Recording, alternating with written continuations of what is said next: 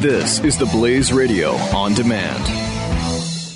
The founder of this company 10 years ago was trying to sell his house. He's kind of an important guy. And he said to his wife, if this is what it's like for us, how do people who have no clout ever get around this? So he started a company and it went into business, I think 3 years ago. Their deal is their word is their bond. And they are people that listen to the show. They are just like you. Now, how can I say that?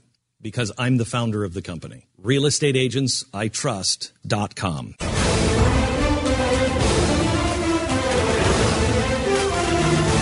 Did we even mention the primaries last night? At the beginning we talked about the polls and the exit polls. Oh, yeah. Yeah. I mean, they're not worth mentioning, and both races are over. Yeah, I mean, so I don't probably. know. It's not really a story. I mean, there's some.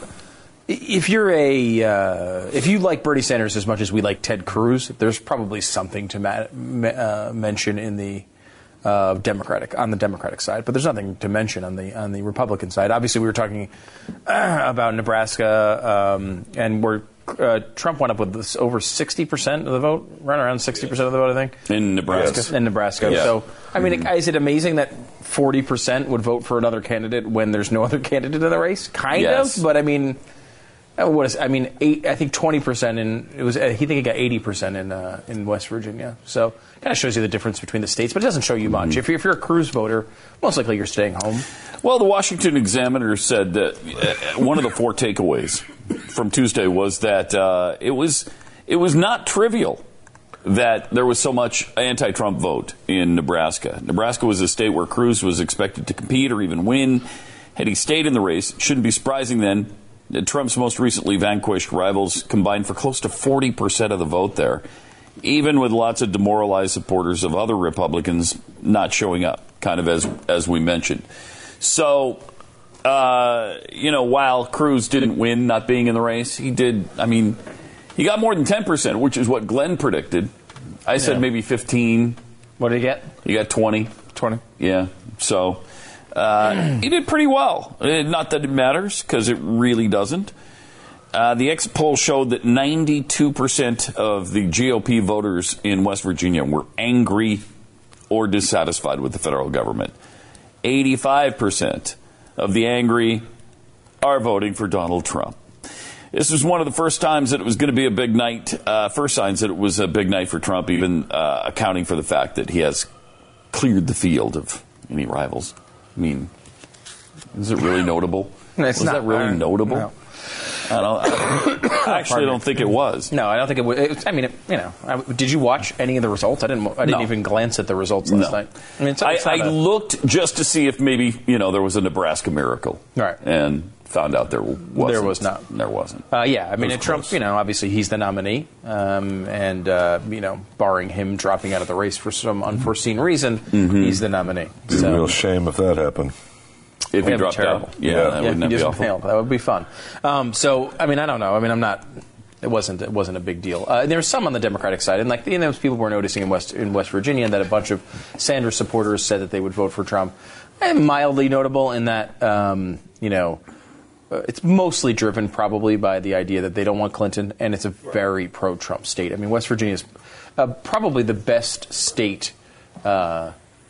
Certainly a top 5 state for Trump in the entire union. Probably, outside of his home states, it's one of the top. So, I mean, it's just a good fit for him. And it's not a good fit for Hillary Clinton. Bernie Sanders, does he play well there? Kind of surprising that he would do well in West Virginia. But I mean, I would love to know, and I'm not enough of a historian to actually know the answer on this, but I don't ever remember a person essentially locking up the nomination as Hillary Clinton has. Going through losing streaks like this late in the game. I mean, she's losing a lot. She is. She is. If you were just sort of casually paying attention, you would think Sanders is kicking her butt. Yeah, I mean, that's the way Tim ahead. Tim Robbins is on this bandwagon. He thinks this is being stolen and really? Stuff. Yeah, he's Jeff Fisher. Wow. On this issue. And he keeps posting about it, and he doesn't understand what he's talking about at all. I mean, it's embarrassing. But I mean, look, Hillary Clinton has outpaced Bernie Sanders by millions of votes. This is not a close election. She's won the superdelegates, which definitely helps her and makes it basically impossible for Sanders to win. But I mean, even if you look at just the pledged delegates, she's still winning. She still won the votes, and there's no trickery that goes on in the Democratic side for all the failings of Democrats.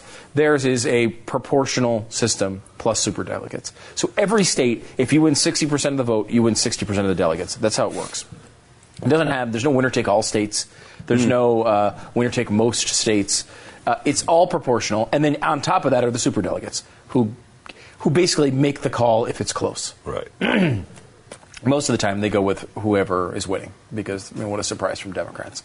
But because they all committed very early to Hillary Clinton. They committed early to Hillary Clinton in 2008 as well. But then Barack Obama started winning and they all switched. It's the same thing here where you have a situation where Bernie Sanders, while he's been competitive and he wins states, he's winning smaller states. He's winning a lot of caucuses. He's winning by small margins. Like, for example, one of the states yesterday, can't remember which one it was, but he won by a pretty large margin. However, in the delegate race, he won 15-13. And it's like, well, you're never going to catch her winning 15-13. He's winning the states, but he's winning his states by small margins. She won her states by big margins. She was winning states 80 to 20 early on in the race. And so he's been able to squeak out these 55-45 wins, which is notable because usually the momentum would carry a candidate who's essentially locked up the nomination across the finish line, as it has with Donald Trump. For whatever reason, with Hillary, the momentum seems to actually be against her. It's really incredible. It is. It's weird. But it is over. I mean, it's essentially over. I don't know what is the committed delegate count? Super delegates here, it says Hillary. Yeah, I know she's got the super delegate lead. What is that? Oh, the committed. Oh, yeah. Super delegate is 524 to 40 or something like that. Yeah, here's pledged delegates 1716 to 1432. Right. So 1716 to 1432. Again, remember, he won a state by 15 points last night and won by 2 delegates. He's trailing by 280. I mean, you don't make up ground. You can't. You have to win you have to win California by 200 delegates, right? Like, you need to really destroy, and it's just not going to happen. Obviously. Look at him. Who wouldn't vote for this guy, though? I mean, who wouldn't vote for that guy? He looks like an electable guy, doesn't he? He sounds like an electable guy. He has policies, like an electable guy in Denmark. Sweden. The hair is nice. It's great. It's great. 888-727 Beck. So, and the Democrats need 2,700? Is that what the magic number is for them? I think it's about 27. I will say I don't know that number. If she's still 1,000 short, that's a lot more than I thought. By the way, total is Clinton is up by 3 million votes. Plus 3 million. Over 3 million votes in this primary. Yeah. But, I mean, is this in order? Yeah, it is. So look, you have so Sanders has won 20 states. He won 20. I mean, it hasn't been a consistent romp. She had one big night in the middle of it, but and it was her home state. But he won Idaho, Utah.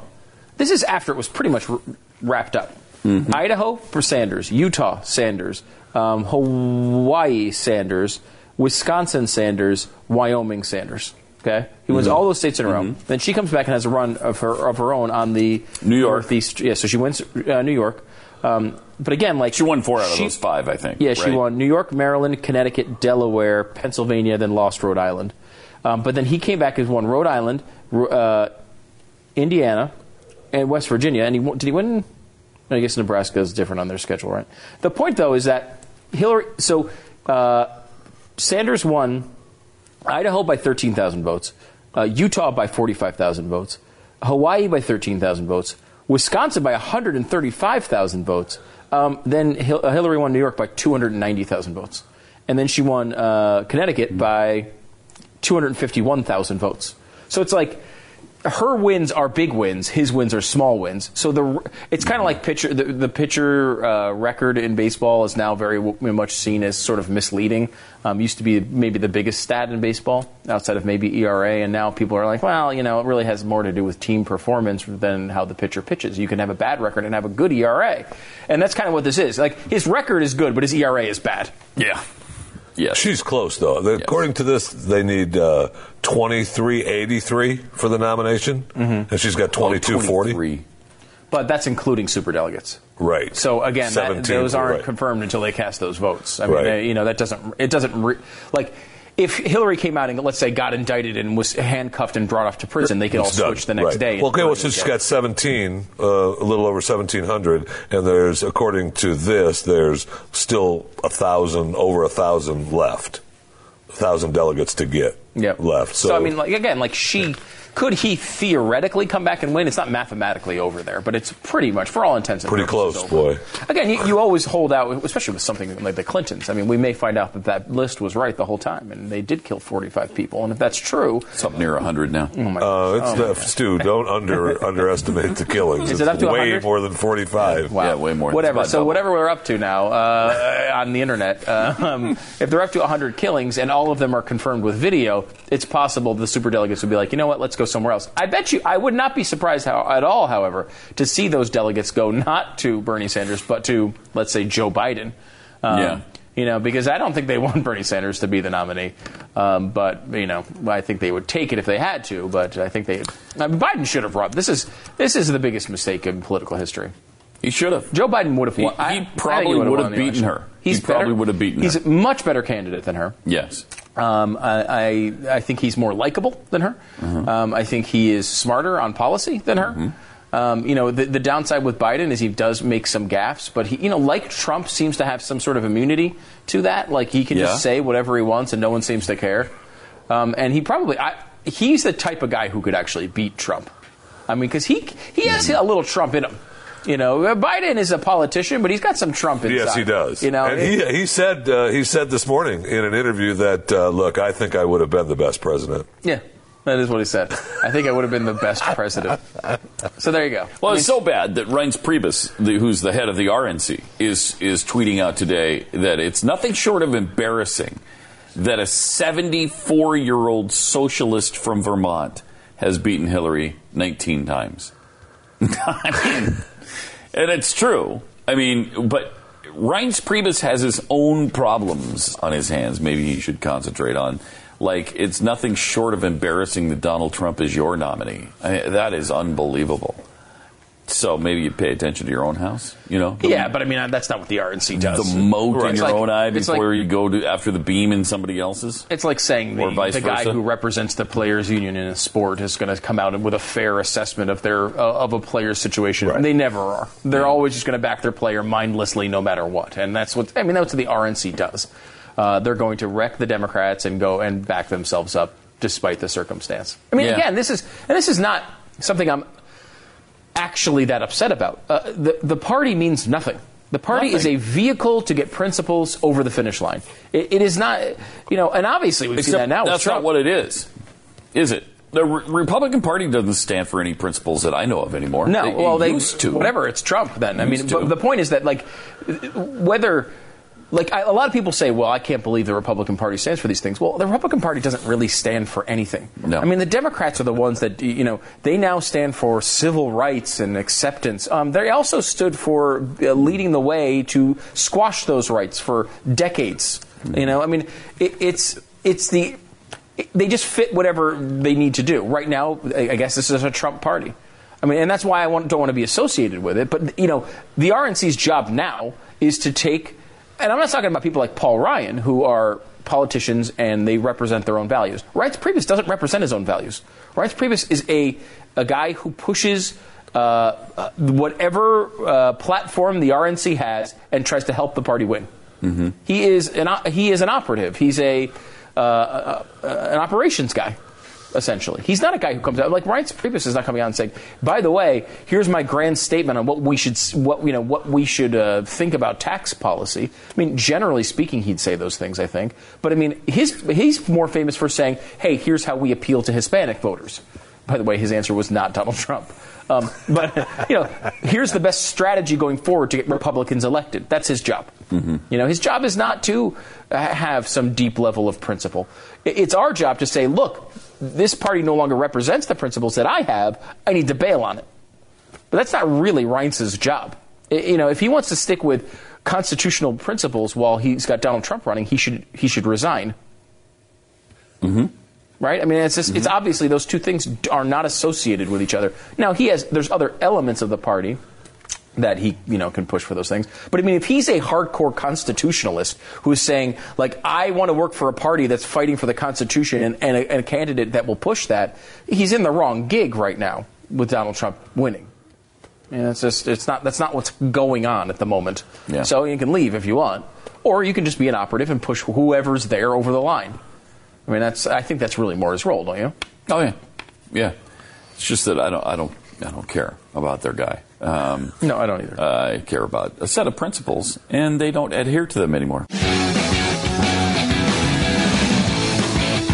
The founder of this company 10 years ago was trying to sell his house. He's kind of an important guy, and he said to his wife, if this is what it's like for us, how do people who have no clout ever get around this? So he started a company, and it went into business, I think, 3 years ago. Their deal is their word is their bond. And they are people that listen to the show. They are just like you. Now, how can I say that?